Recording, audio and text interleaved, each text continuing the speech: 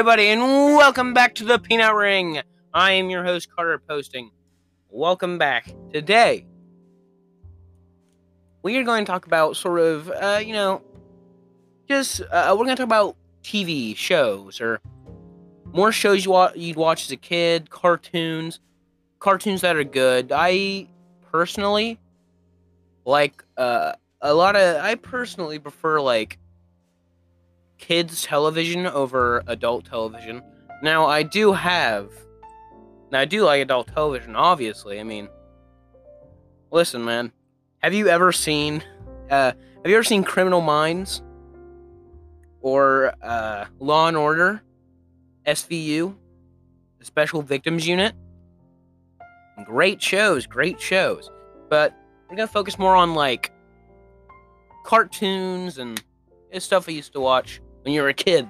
So, when I was younger, obviously I'm still pretty young, so it'd make no sense for me to say when I was young. I was younger, like 5, 4, Me and my brother had a bunk bed, and every night we'd go to bed watching one of 3 or 4 movies I believe we had, and we had this small 12-inch TV, and it had a VHS player built into it. So, yeah, and at the end of the room, we had a box of VHS tapes. Cool, whatever. So, someone we'd watch a lot was Aladdin. The beginning, I don't know what happens at the beginning with, the one guy with all, the big old shop or whatever the fuck happened. Because at the beginning of that was always so fucked up. But I never understood that, why did Jasmine have to get married to a prince?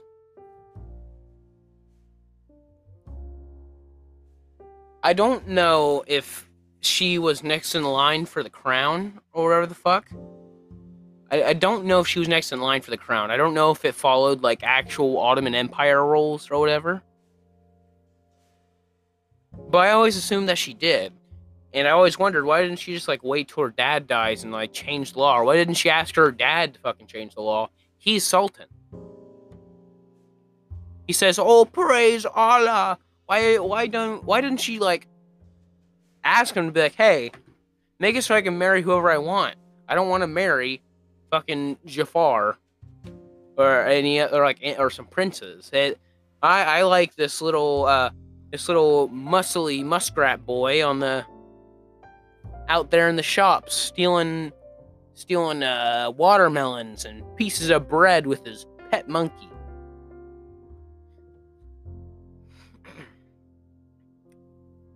And then Aladdin just fucking lies to her. And that's cool, I guess. She's just fucking cool with it. That he lies to her the entire fucking movie, right up until the end. Yeah, fucking everything's good. At the end, Aladdin is no longer a prince. He wishes to be a prince. He asks Robin Williams, "Make me a prince," and Robin Williams goes, "Aha! A prince! Aha!" And then fucking, all of a sudden, everything gets turned back, because Jafar, he's our man. He can't do it great. Jafar becomes a genie, or whatever. For whatever reason,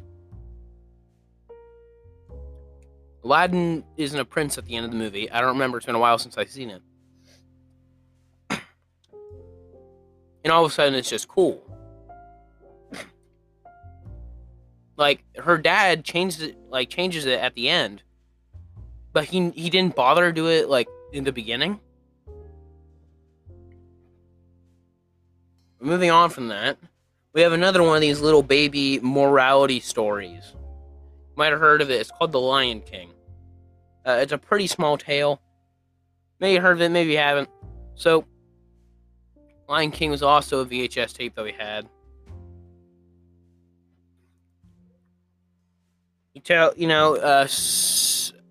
Whatever.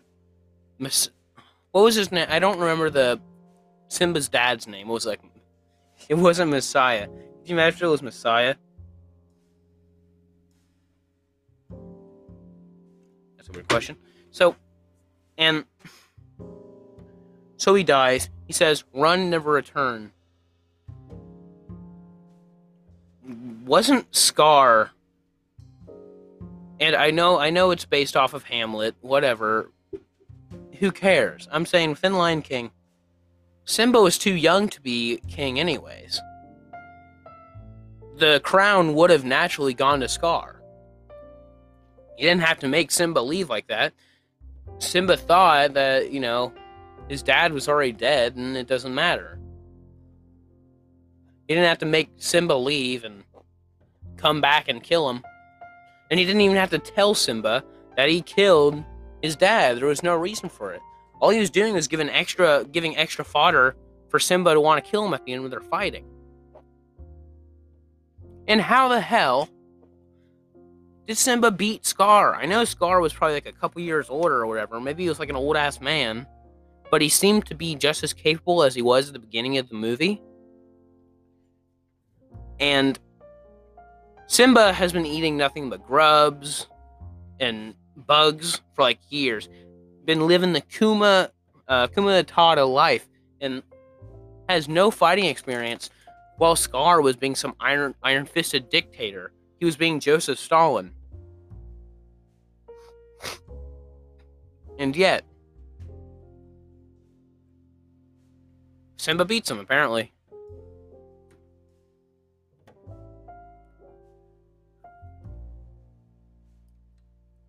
Next movie.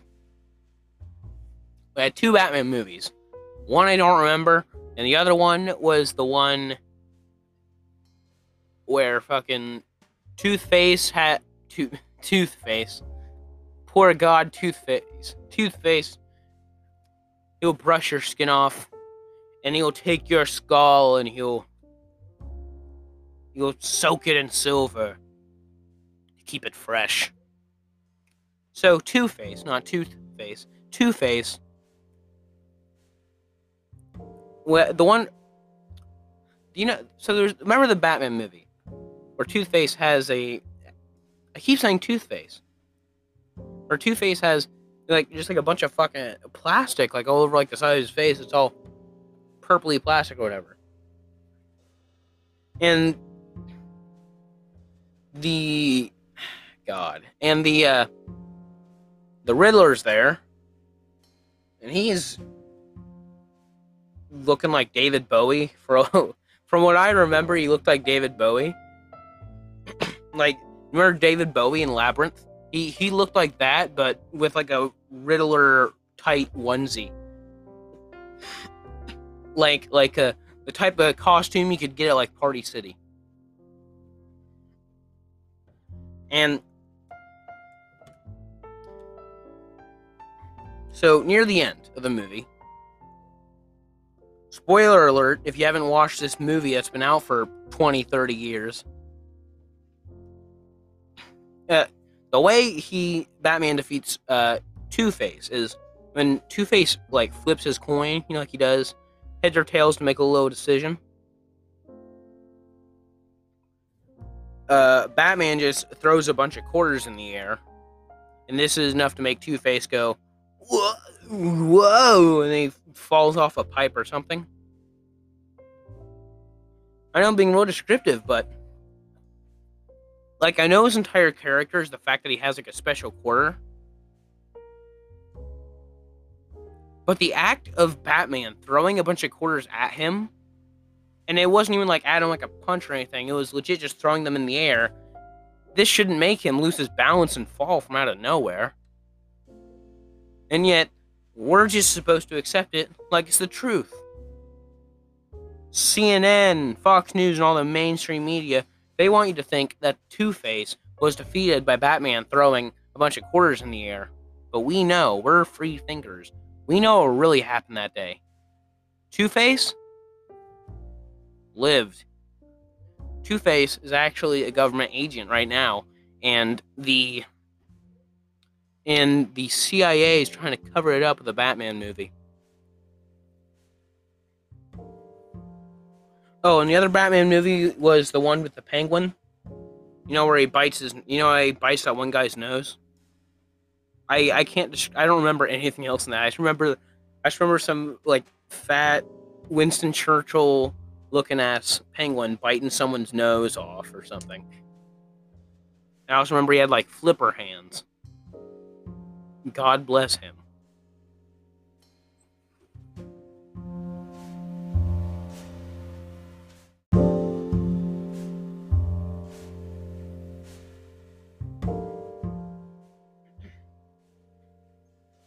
Hello everyone, welcome. Hello everyone. Part 2 of this episode. Sorry about that. Took a bit of a break. My mind went on empty. My mind is running on empty. So, we're going to we're going to talk about Adventure Time. Now, why Adventure Time? Because I fucking love Adventure Time. It's my podcast, and I do what the fuck I want. Yeah, you've never felt so powerless before, have you? I know. You're not used to your power being questioned in the way it is now, huh? But, seriously, I love Adventure Time. I loved it when it first came out, and I watched it as a kid, and I loved it when I rewatched it this year. It's such a great fucking show. It is such a great show. You want to know a cool fact, actually? When Adventure Time came out, I was 4. I was 4 and a month away from being 5. So I was 4, 1 month away from being 5. I remember very specifically watching the first episode of Adventure Time with my stepdad. And after rewatching it, I thought that I missed like the majority of the series, because after some point I just couldn't watch it anymore. Cause I don't remember why. So maybe I just lost interest in cartoons all like completely, or I stopped watching TV for a bit. But I thought I missed the majority of it, but I actually stayed like in touch until like season 5. So that was actually the majority of the time. I really didn't miss much. But man, you pick up on a lot of jokes that you really miss as a kid. And that's not saying that dirty jokes or anything like that. But just smaller, more subtle jokes that you just couldn't really appreciate as a kid, because when you're smaller, your brain's just mush. It's like the inside of your brain is just fucking static all the goddamn time. But I mean, it's just amazing. I loved season 1. I loved just watching it go. I just loved the nonsensical fun it had. And season 2 was the same exact thing. I loved when they started actually having like a bit of story elements in season 3. I love season 4. I love season 5. I loved every single season. And I hated watching the seasons progress, because I knew that it was going to end. And that's how great of an experience Adventure Time was for me. I love watching Finn grow as a person. I love Jake being a fucking bad influence. I love fucking Tiffany. I love that random characters near the end of the show, like people that you haven't seen since like the first 3 seasons, all of a sudden they're back and they're all grown up big boys. I love how Susan Strong, who is this like really like buff like caveman girl. She's like this giant, really strong caveman girl, you know, Susan Strong, that type of, talking person. She gets like this whole storyline at like in like season 7 or 8 after like, well, what if you're watching it in real time, would have been years of progress. And all of a sudden she's a lot deeper. There's a lot more story to her character. It solves why all the other little people that she lives with are all like relatively normal. Like they speak normally, they act normally, but she is like much bigger for no reason. And she is much bigger for no reason, excuse me. And she doesn't talk as well as the other ones do. But it's amazing to watch just characters grow, to see Simon, Simon and Marceline. And Simon is the Ice King, by the way, before he lost his mind. And Simon and Marceline were kind of like friends. Like Simon took care of her, when the whole world was all bunked up from the Great Mushroom War. Again, you gotta watch a lot of it. Well, you don't actually have to watch a lot of it to get to that, but Simon only shows up like 2 or 3 times, like comes back and meets old Marcy, and yet it feels so filling and amazing to see, and it allows a build-up.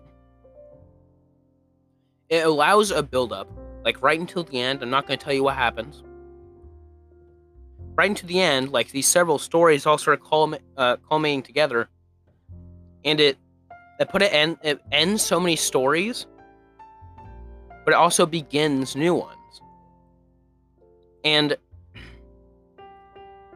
that's the entire point of the show.